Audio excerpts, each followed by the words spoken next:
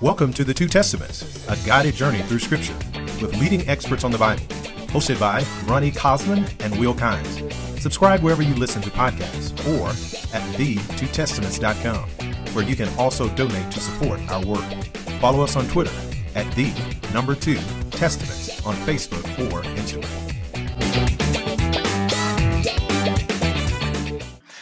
Welcome to The Two Testaments, a guided journey through Scripture. I'm Ronnie Cosman. And I'm Will Kynes. And in this episode, we're starting our journey through Deuteronomy with Deuteronomy chapters 1 through 4, where Moses recounts the Israelites' own journey to the border of the Promised Land. And we're joined today by Dr. Paul House.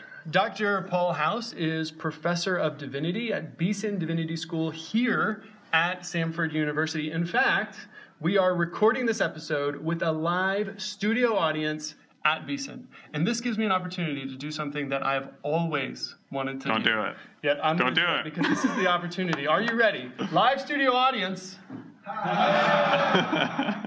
Let's try another one, see how it works. I'm holding up signs for those of you listening on the podcast to see if the live studio audience can follow directions. And finally, woo! That's all right. Thank you. As you can tell, we've got an active and engaged studio audience here at Beeson.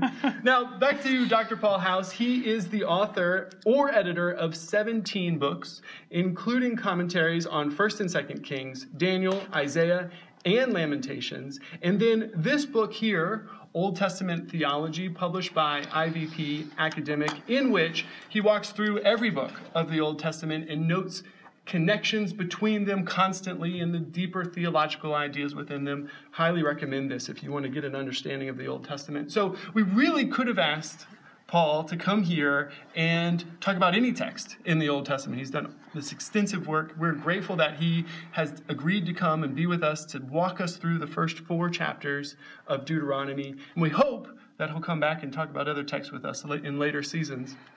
But the reason that... Did you get that commitment already? We should have got that signed. We'll see how this one goes. No, just kidding. But the reason that we thought about him for Deuteronomy 1 to 4 in particular is that he wrote an article called Examining the Narratives of Old Testament Narrative, an Exploration in Biblical Theology, which was published in Westminster Theological Journal, in which he focuses in on Deuteronomy 1 to 4 as a kind of representative text of the role of narrative and narrative theology in the Old Testament. So we'll get to that article in a minute, and if you want to read it yourself, we'll put a link in our show notes. Great. Now, before we get to that article, Paul, could you tell us first what drew you to studying the Old Testament in particular? And for our listeners who aren't familiar with Beeson, what drew you to come to teach Old Testament here at Beeson? Well, thank you for having me. I appreciate it. I was a seminary student. After the end of my first year, I felt led to pursue doctoral work, to try to see if I could pursue doctoral work. Other people would have something to say about that. I had by that time done bachelor's degrees in biblical studies and English and a master's degree in English. I think I was probably drawn more to the wider range of material in the Old Testament. I felt at the time that in the context where I was living, there were lots of good people interested in and wanting to teach New Testament. Fewer interested at all in Old Testament, good or bad. And so I felt like there was a need, that was greater in the Old Testament. I think it suited me. And so I have always been fascinated by the depth and importance and the diversity of the Old Testament. And what about Beeson? What attracted you to teaching Old Testament here?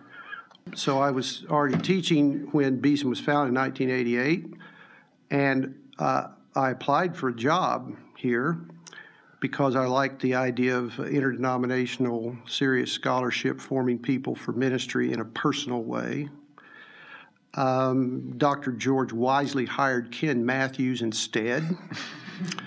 And so Ken just retired after, 35, all but 1 year of Beeson's history. I was actually brought to Beeson to be associate dean in the first instance, to supervise faculty and work with curriculum and so forth. And so after about 6 years of doing that, I did transition to teaching Old Testament again full time. But Beeson itself had always been to me a kind of place where you could do serious studies, serious formation. And I taught at interdenominational places for years. And so I was happy to be amongst my brothers and sisters in Christ of various backgrounds. Great. Well, let's start thinking about Deuteronomy, and particularly Deuteronomy 1 to 4. How do you see these chapters fitting into Deuteronomy as a whole? Yeah, I guess the first question is how it fits into the first 5 books as a whole, because it's going to pull together, it mentions everything from creation to where they are now in the first 4 chapters, at least referencing briefly. And so Deuteronomy 1 to 4 is a hinge passage which brings everything that's come before with it, explaining it to a new generation of people.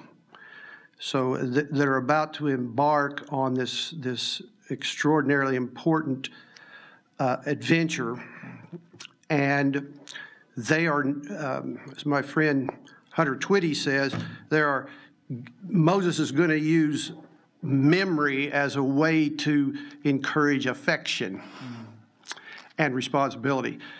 And so also then in the shape of the book, it sets forth the whole historical background to an existing relationship that will now be formed and reformed again for the future.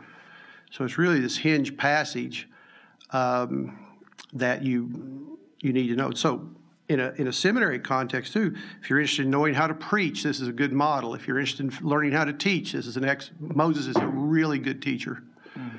And so I think there's lots of reasons why you would read this at this stage, but it helps to have absorbed as much as you can of the first 4 books. The way that you've described it, it's almost as if Deuteronomy 1 to 4 is the Deuteronomy of Deuteronomy, in the sense that Deuteronomy itself summarizes the first 4 books of the Pentateuch, setting the stage for the rest of the Old Testament. And so Deuteronomy 1 to 4 within Deuteronomy is summarizing the point up to that, setting the stage for the rest of the book of Deuteronomy. Right, because I think one way of looking at this is that the covenant goes on, or the covenants that have been established are going on. And some would call this covenant renewal. You could say it's just a covenant bridge. You now need to know what you've entered into. This is who you are, and this is how it goes. And so, the covenant form of the book, the ancient covenants were made between people who already knew one another and had a history, and this is explaining to the people. And in an interesting way, incorporating people who did not experience this into the experience. As we would do, an example in Christian church, I guess, would be every time you take the Lord's Supper, you're entering into that whole history, including a particular night and time that you never saw. But you were there, you will go on. And so it's an interesting rhetorical approach, among other things. Yeah. Now, what for you in these first 4 chapters is the most difficult thing or most challenging thing for you to understand? It taxes me to keep track of all the things he mentions that have already happened and try to put them back in order. I think it's because I'm a reader, and I'm so used to being able to refer back and find. So as I was rereading this passage the last 3 or 4 days to get ready for this, like this morning I read it over again, and so it was helping me refresh my memory of things, and I thought, well, he's telling that in a little bit different way, but just to keep it all straight from about Exodus 15 till here, particularly the bits about, well, I'll be honest, I don't teach, the book of Numbers as often as I used to. So I've gotten a little bit blurry on the Og and Bashan and this, the stuff basically from Numbers 15 to 36, I have to kind of refresh. Right. Well, and that's the purpose of this passage in a sense, right? And to do that for any reader of the Bible. Now, one of the things that potentially makes it a little difficult to keep on top of all this is that Moses is not exactly giving us a reprise of this history in order. So maybe you could, to get us started, walk us through what happens in these 4 chapters. Give us an overview of these chapters and what happens here. It starts with this introduction, which tells you where they are and brings you up to date on that. and where they're poised to be in chapter 1. But he goes back to the story of Mount Horeb and Sinai. And at that point, he says, now, you stayed long enough at the mountain. That's 1:6. I won't go through every verse, don't worry. But it's time to go. That becomes the part of the story he wants to focus on. See, he's not saying, now let me from the beginning tell you all that has happened. So they actually know the story better than I do. And so he said, all right, this piece of it, I want to talk about that. We started here and we went here. We appointed leaders who eventually didn't turn out to be so great. And we made our way, and by verses 19 and following, you refused to go into the promised land. Verse 26, you rebelled, which is a strong, strong word in this. You didn't forget, you rebelled. You didn't wander, you rebelled. And even in verse 27 chapter, when you said the Lord hated us, he hasn't chosen us, he doesn't want us, he's brought us out here to kill us. The breach of relationship leads to some of these things. It sounds like Genesis 3, they're trusting the wrong things about God. And so he takes them through chapter 1 in that whole story to say, that is how we got here. And that is the sequence of disobedience that he wants to lay out. So he's already saying, this is how we got here, and we want no part of that. Chapter 2 is interesting to me because he now says, let's talk about the journey that's given to you in bullet form in Numbers 33. Now let's talk about this journey. Let's talk about what we passed by and we could not have, so that we would not stop where we are, perhaps. You can't have Mount Seir. You can't have Esau's stuff. You can't have Ammon's stuff, his land and this sort of thing. So, not Moab in chapter 2. It reminds me of Adam seeing all the animals. You know, it's not this, not this. But eventually, 2.5 tribes want to stop in the land of the Valley of Arnon, chapter 2. Verse 25.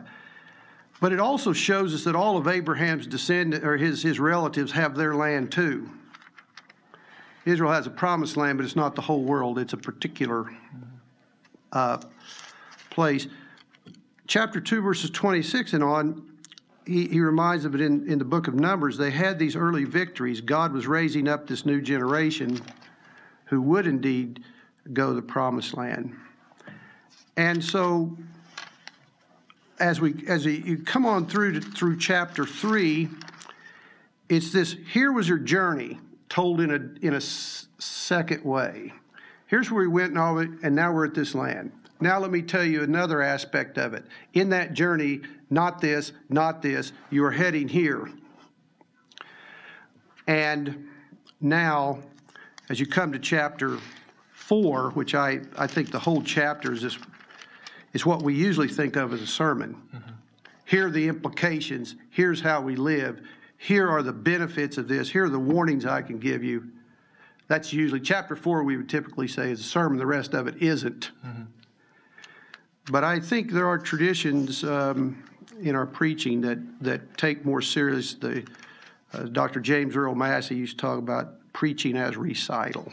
Mm-hmm. Are we telling the story with the punch that comes with what the story's about? So it's like he says, well, you got this great big story. I can now pick any piece of it as a point of emphasis. So in the Old Testament, the desert, as you know, is positive in some senses, negative in others, and it depends on which piece of it that story they're going to choose to emphasize. Right.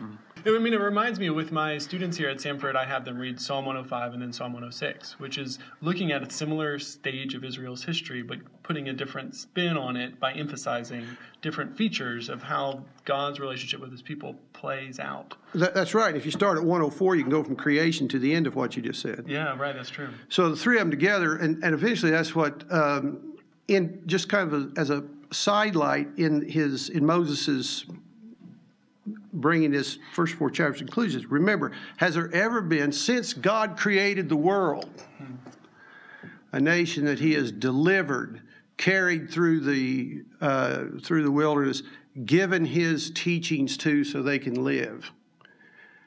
If you'll keep these things, you'll be a wise people before all these others. So it's this great climax, but he starts really, it sounds like a throwaway line, but from creation now to where we are. Mm-hmm. And I think that's what Psalm 104, 106 does so nicely, yeah. Now we have it's in the first chapter where we're told about Israel's rebellion, right, and refusal to enter into the land because they're afraid of the inhabitants of the land. And this is a retelling of an account that we have in Numbers 13 to 14. But this retelling of that is a little bit different, right, than the story in Numbers 13 to 14. We have a number of changes, for instance, or differences.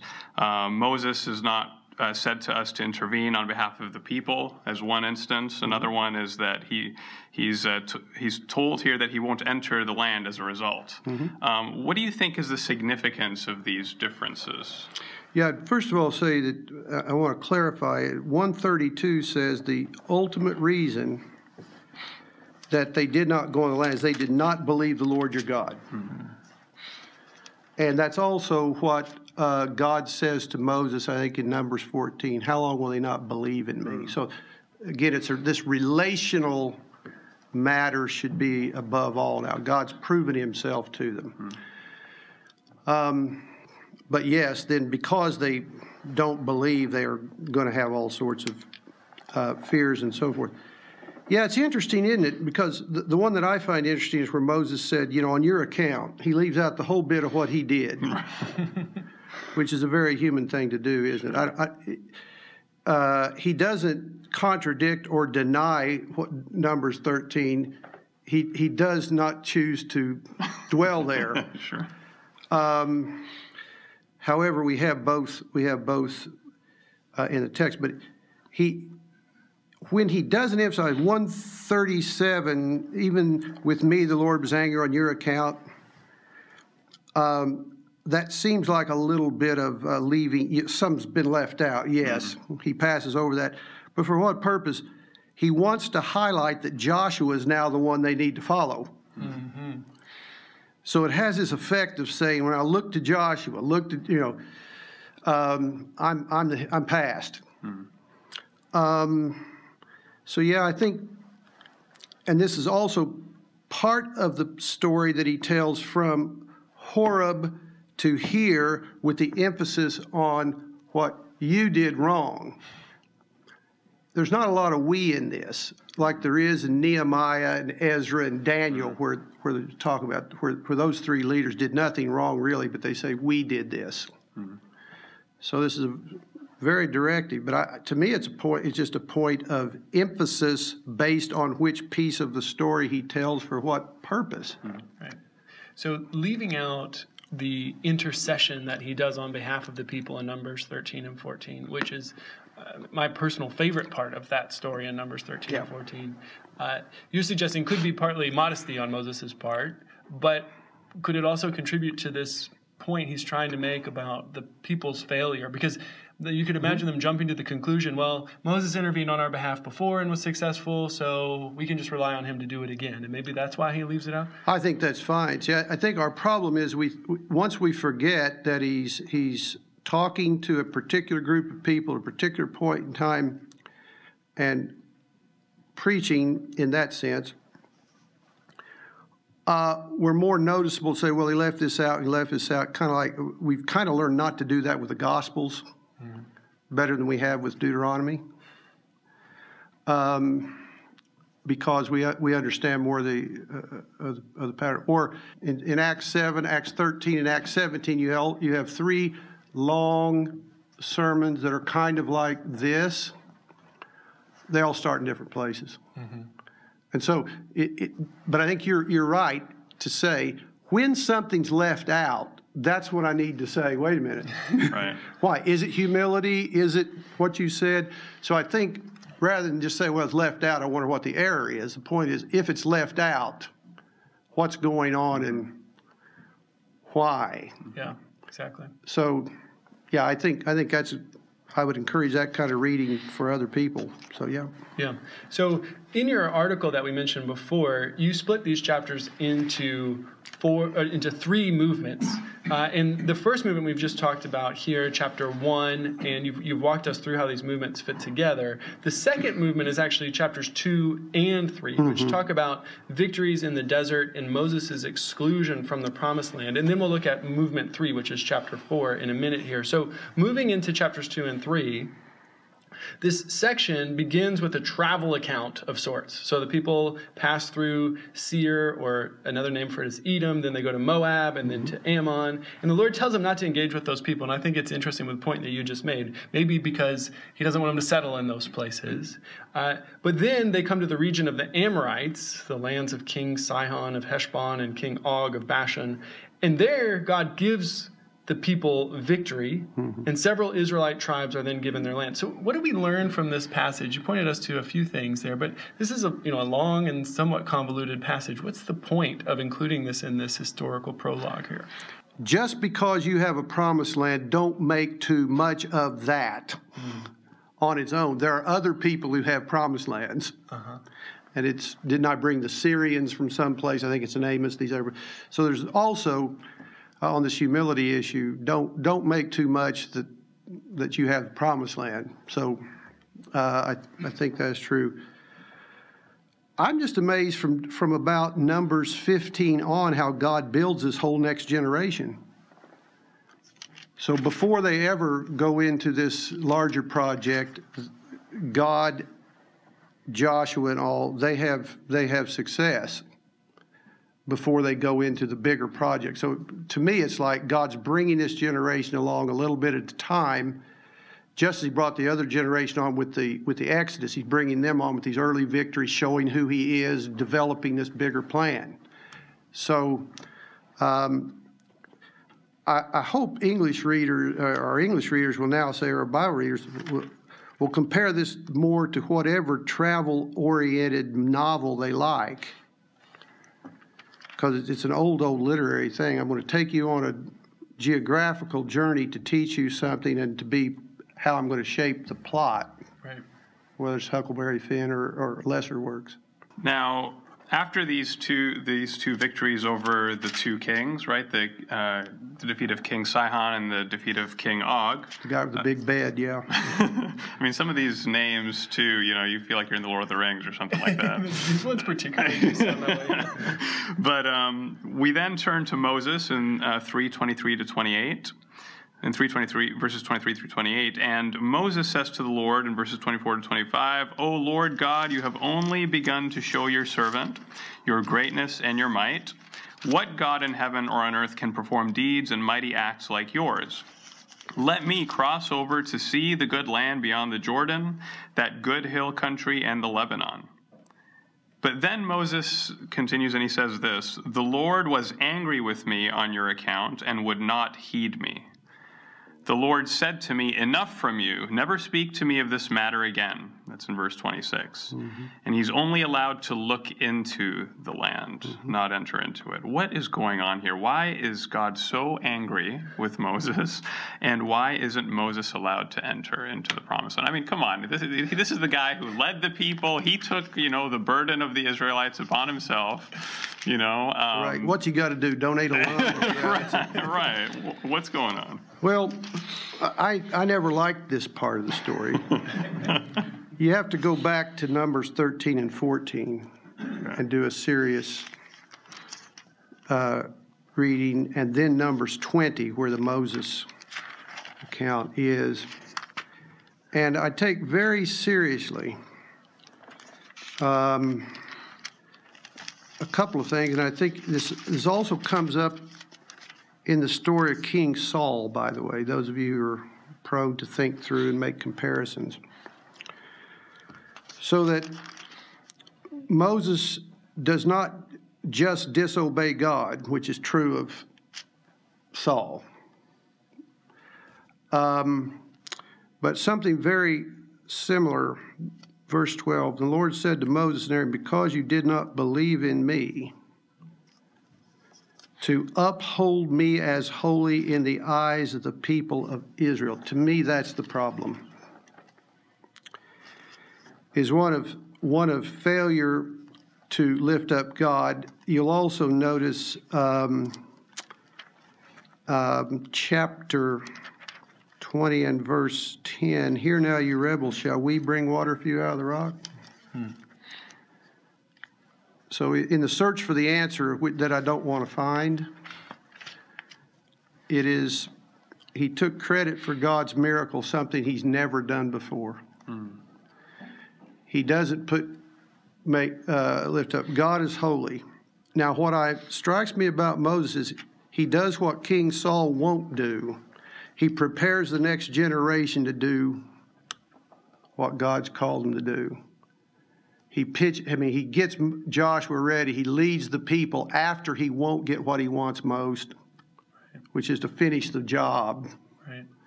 So I'm really struck with Moses' character here. And it does, again, I just find these parallels with Saul a good way for me to be able to think through, because you also eventually ask, what Saul do that David didn't do? Mm-hmm. The answer is take credit for what God does, which then I have to ask myself, how serious a matter is that in the Bible? Very serious. But that's my best answer, but it doesn't mean that I'm not in sympathy. Right. Yeah. I wish he could go on. Right. Part of me wonders, and I'm just reflecting out loud here as a measly New Testament guy, is that Moses disobeys, and are you supposed to take from that, if you're an Israelite, right? You're reading this. You're like, good grief, if even Moses, the leader, could not escape in some ways the curses of the covenant because he doesn't get to enter into the land, then we better get our acts together and not disobey also. But it could also have the opposite effect. It's like, good grief, if Moses couldn't do it, I mean, how in the world are we? Yeah. I mean, I think that there might be a connection there in the way that the text runs, because immediately after this section that we're looking at, we get into the third movement, which starts with chapter 4. And the next thing that Moses says in 4:1 is, so now Israel, give heed to the statutes and ordinances that I'm teaching you to observe, so that you may live to enter and occupy the land that the Lord, the God of your ancestors, is giving you. Right? So you could see the connection. Right after he's not allowed to enter, he's saying, now you've got to obey these commands so that you can enter. Right. And rather than the approach that you took, I would say they should be able to feel massively benefited that they get something Moses isn't going to get. I mean, that's the other thing, which is, because I keep thinking, Moses talked to God face to face, and his face glowed. That's pretty big stuff. Moses was on the Mount of Transfiguration. That's pretty big. So anytime I would get something that Moses didn't get, that's both humbling and exciting. Right. But yes, but I also think maybe we're supposed to take all these angles on it and consider and talk, because the Bible is very contextual. It encourages thinking. If you don't, as Martin Lloyd-Jones says, if you don't want to think, you won't be a Christian. Right. So I'm not saying this as opposed to that. Then you surround it and think it through. Right. The Bible is made to encourage podcasts. Yes. Sounds like, right? We're supposed to sit around and have these kind of discussions about what it might mean. I'm glad we're in chapter 4. It's just so beautiful, isn't it? I'm teaching you so you can live. And don't add to the word. Don't take away from it. It's sufficient. It's what you need. And it just goes on in this vein in verse 4. But you who held fast to the Lord are all alive today. Mm-hmm. Verse 4. It's cleaving language like in Genesis and marriage. See, I've taught you. Isn't this great? I've taught you. Now you know. Yeah. Keep them, do them. Verse 6, this will be wisdom and understanding in the sight of all people. Surely this is a great nation, a wise and understanding people. Goes on, verse 7. What great nation is there that has a God so near to it, God is in our midst, and so forth. But it requires, verse 9, take care, keep your soul diligently, lest you forget. Keep your eyes, ears open. Keep learning, keep walking. And it's almost like now, like what I am, old person talking to younger people. You're going to need this. This is what Moses tells them. You're going to need all this, and you never know when or at what point. So keep your eyes and ears open. This is, and don't forget. When you come into the land and things get better, when you're a full professor, when you've been promoted, when you've been tenured, when you've don't forget. Now, Moses began his historical summary with the people leaving Horeb, right, back in chapter 1. Yeah. And now he circles all the way back to the people standing at the mountain, receiving the commandments from the Lord. Yeah. Why is the story being told in such a roundabout way, you think? Because they're about to go to their journey from now is compared to the journey. This is about the third journey in it. From Egypt to Sinai. That went pretty well. From Sinai to here, a little ragged. An 11-day journey that took 40 years. Now, you're about to start again. And he just keeps putting it to them. Commit. Commit. And so that the moment at Horeb is, or Sinai, the other name for that mountain, that's the moment in which they have this, where they have this opportunity to commit, and they do commit then. Right. And so he's reminding them of the commitments that they've made. Yes, and to keep doing it. Don't forget, which these people, which you seem to have done before. Keep going. Consistency in the covenant is a hallmark of Deuteronomy. And if we read Joshua, this generation did well in their consistency of their commitment. Right. I mean, sometimes I hear people describe ancient views of history as circular, as opposed to a kind of modern Western view of history, which progresses on a straight line. And I do wonder if the way that this history is told here, where it starts with Horeb, circles back to Horeb, is suggesting something of the circular nature of we're always circling back to this commitment to obey God.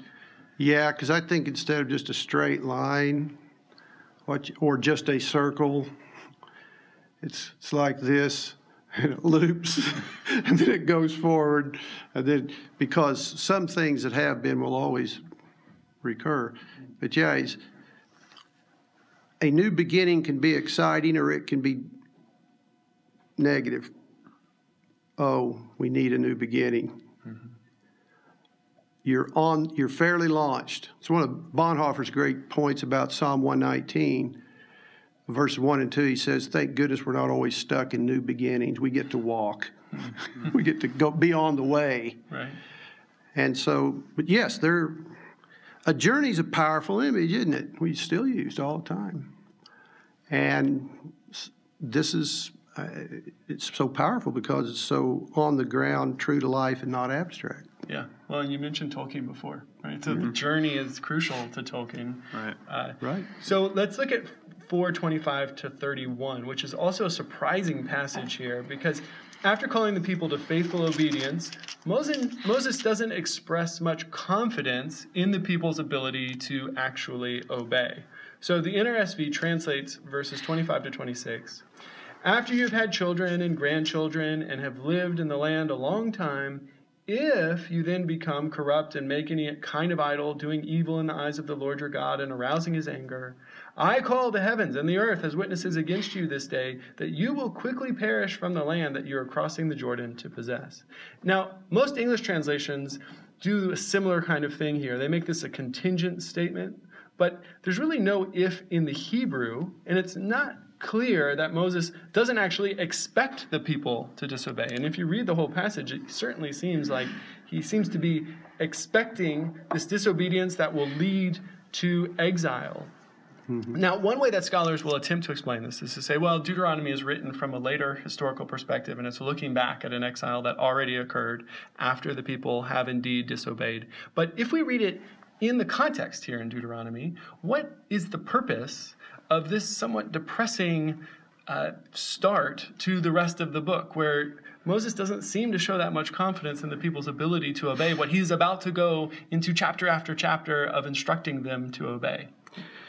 I think chapter 30, verses 1 to 10, which is a parallel passage, does the same thing. Moses knew people. And the Bible says to boot, he's a prophet. So he interprets the word of God. He also knows he can anticipate the future. So yes, that's depressing. But the good news is in verse 29. But from there you will seek the Lord your God and you will find him. If, and it can all, as you well know, it can also be when just as easily as if in the Hebrew, when you search after him with all your heart, with all of your soul. When you're in tribulation, all these things come upon you, and latter just means later days, you will return to the Lord and obey his voice. See, this is very good news. Yeah. And it's same in chapter 30, which, of course, Jeremiah picks up on big time, same language. So the bad news is, yes, eventually that's the route you're going to take. That can't kill the covenant. God makes no covenants he doesn't cover. He's already figured this out. And here's the good news. This is why someone like Ezra, Nehemiah, and Daniel could pray as they did. We know that God has promised this. So yeah, it's over time, Moses has seen what could happen with people. Because the same generation that followed into the desert, which Hosea celebrates. You followed, Jeremiah 2-6, you followed me like a bride into the desert. It's a wonderful thing. And then things didn't go so well. Right. So, but that's not the end. That's what I keep. Not the end, and not the end for any believer today. Right. So there's a sense in which even if you go and disobey everything I'm about to instruct you, when it occurs, yes, that's not the end of this story. There's hope even after that. Yeah, and it will happen. Now, the sobering thing to me is that God always has people. He's saying to them, he's going to do this. The question is, are you going to participate? In other words, good news is God's going to always raise up a people, always have a people. Bad news is if I make decisions in my life that preclude that in my life, I don't get to be part of that. Right. Which is a striking thing about Deuteronomy, actually, that it switches back and forth between the singular you and the plural you in terms of the addressee throughout the book. And it doesn't even seem, there doesn't seem to be a lot of rhyme and reason to it, but maybe that's the reason behind it, so that both individual and collective are addressed throughout. That's what I think, and I think it's what, again, Ronnie would know better than I would, but isn't that somewhat what Paul means when he says these things were written down for us? Mm-hmm. Uh-huh. Us being the next reader, the next person who'll be held accountable. Now in Deuteronomy 4, verses 32 to 40, here we have the big conclusion to Moses' first sermon in Deuteronomy. Now, in your Old Testament theology, you argue that Moses is making a case for monotheism here. Mm-hmm. Right? So, for instance, when Moses says in verse 35, "The Lord is God, besides him there is no other," you comment that a clearer monotheistic statement could hardly be made. Mm-hmm. Can you flesh out your case for how you see Moses arguing for monotheism in these verses? There is no other. Let me. Jeffrey Tigay, who's in the Torah commentary, does a better job than I do of arguing the linguistics and Old Testament theology of monotheism, Jewish scholar. I take this at face value. There are other texts that no other gods before me, which would lend themselves more to the discussion of, well, do you believe there are other gods? This text is not one of these. This is an exclusive relationship. And so it means there's no discussion of other gods here. They're not to consider another god when they make this commitment. But their parents had been raised in polytheism. So one of the big points the Old Testament has to make is, in the beginning, God created. So as far as they're concerned, it's like saying when you get married, you have to act as if there are no other candidates for spousehood.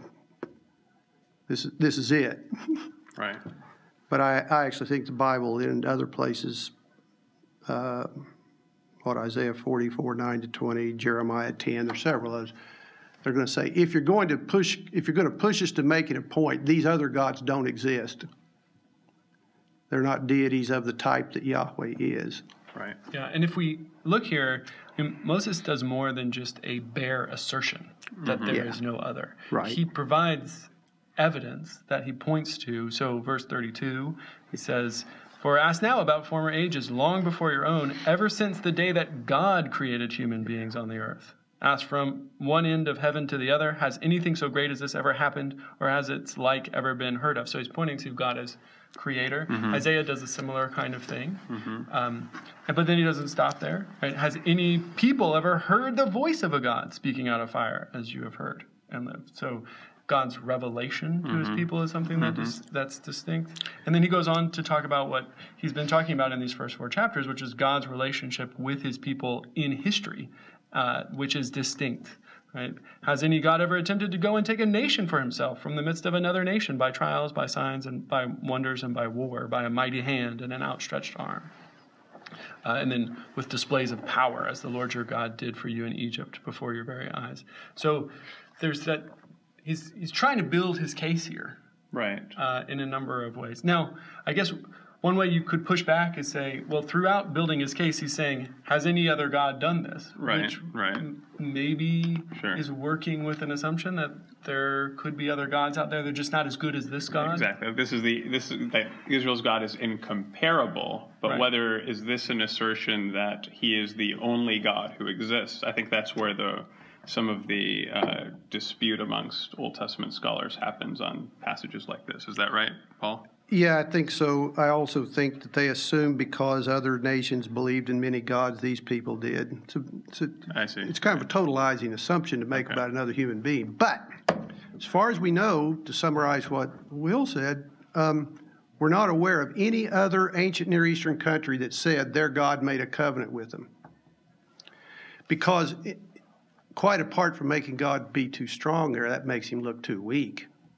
Why would a deity need to enter into it? Yeah, Right. obligate himself to Sure. us. Right. So, yeah, I mean, it's a rather, in the literature, it's a rather distinctive historical reality, that. But I also think today we need to show respect for other people's beliefs, if not be dismissive and that sort of thing. But I don't think it holds logically to say that because other people believed in many gods, probably necessarily they did. The language of the text eventually, John Bright put it this way, eventually the Old Testament undeifies all the deities. God does everything that you say a God would do. What else would they? In the ancient world, too, if you didn't do anything, you didn't exist. So, in the sense that we're talking about. But again, I respect the people who hold that opinion, but I think what God's trying to say is, in a world in which doing is how you know anybody is there, what have they done? The kind of argument he's making here is not really a philosophical argument, right? Right. It's a theological argument that's built on the various ways that God has revealed himself in reality. And this is a point that, if you want to read further, Nathan MacDonald makes in his book on Deuteronomy and the invention of monotheism. I think that's the subtitle. And his point is just that even that idea of monotheism, we may be imposing a category from later in history onto our reading of Deuteronomy in a way that doesn't quite fit with the way that things are playing out here. And you know how dangerous I think it is to impose later categories onto earlier texts. And of course, henotheism and that sort of thing, that's not doing the same thing, is it? Right, exactly. I mean, it is doing the same thing, is what I'm trying to say. Right, yeah. All of these categories that we apply to the text are categories we apply to the text. But Paul likes you like the category monotheism, right? Yes, and I think it's because these other gods, and I say this respectfully, they don't have existential substance. And if you want to talk about demons and other powers, that's not a god. Because again, the status of creator, who made it and who runs it, gets to be called God in this account. Now, I also want to make one other point, which is this text is written to believers or assumed believers, not to unbelievers. So it's not written so that I might convince you there's only one God. Mm-hmm. That argument has to be made some other way. But it's one thing that has united Christians, Jewish people, and in some ways Muslims, is to talk about there is a common belief in one God. Mm-hmm. How you define that God and who he is becomes very problematic. Right. But again, I don't think it's a unique thing to Christianity. So when I was looking for a centering theme to carry through, and the most astounding thing the Old Testament says is that on the subject of creation, not many gods, one God did it all, is the most astounding thing it could have said, and it's similar to the Greco-Roman world. I mean, say that there, and it's also astounding. But it's to believers, it's to instruct believers here. We are not trying to now convince people. So. Yeah, and at the very least, and I think this is in this text, yeah. I think it's something that people on all sides of this debate would agree upon reading Deuteronomy 4, is that whatever beliefs there may be about the existence or non-existence of other gods, what Moses is calling the people of Israel to is a life as if those gods don't exist, right? There is no other, which he repeats twice, verse 35 and verse 39. As far as you're concerned, there's no other God. It's exclusive worship and devotion to Israel's God. Right. I don't think that there can be any debate about that. And it does ground this covenant that's being made here between God and his people. And as far as Paul mentioned marriage, right? That's the same kind of idea, right? For you, there is no other, and that commitment is... Though there is polygamy in the ancient world anyway. So that'd be a good argument. That's true. Okay, well, opening a can of worms right as I was trying to bring things to conclusion here. Let's conclude, though, with the final question we like to ask our guests, which is, within the world of biblical studies, there is such thing as the blurb. I'm looking at some blurbs here on the back of Paul's Old Testament theology. He's got one from Tremper Longman and one from Elmer Martins. I won't embarrass him by reading them here in front of him about just how fantastic this book is.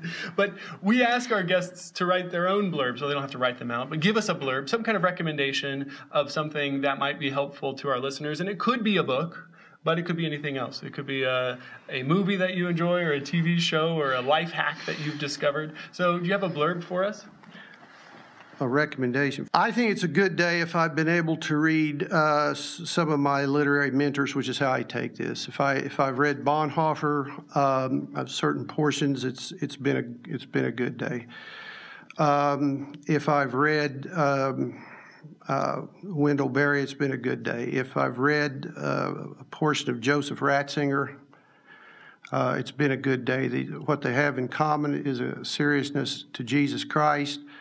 At the heart of who they are and what they do, and then from there they diverge depending on what their background has been. And I heard that Wendell Berry actually mentions you in his most recent book. I have heard that, yes.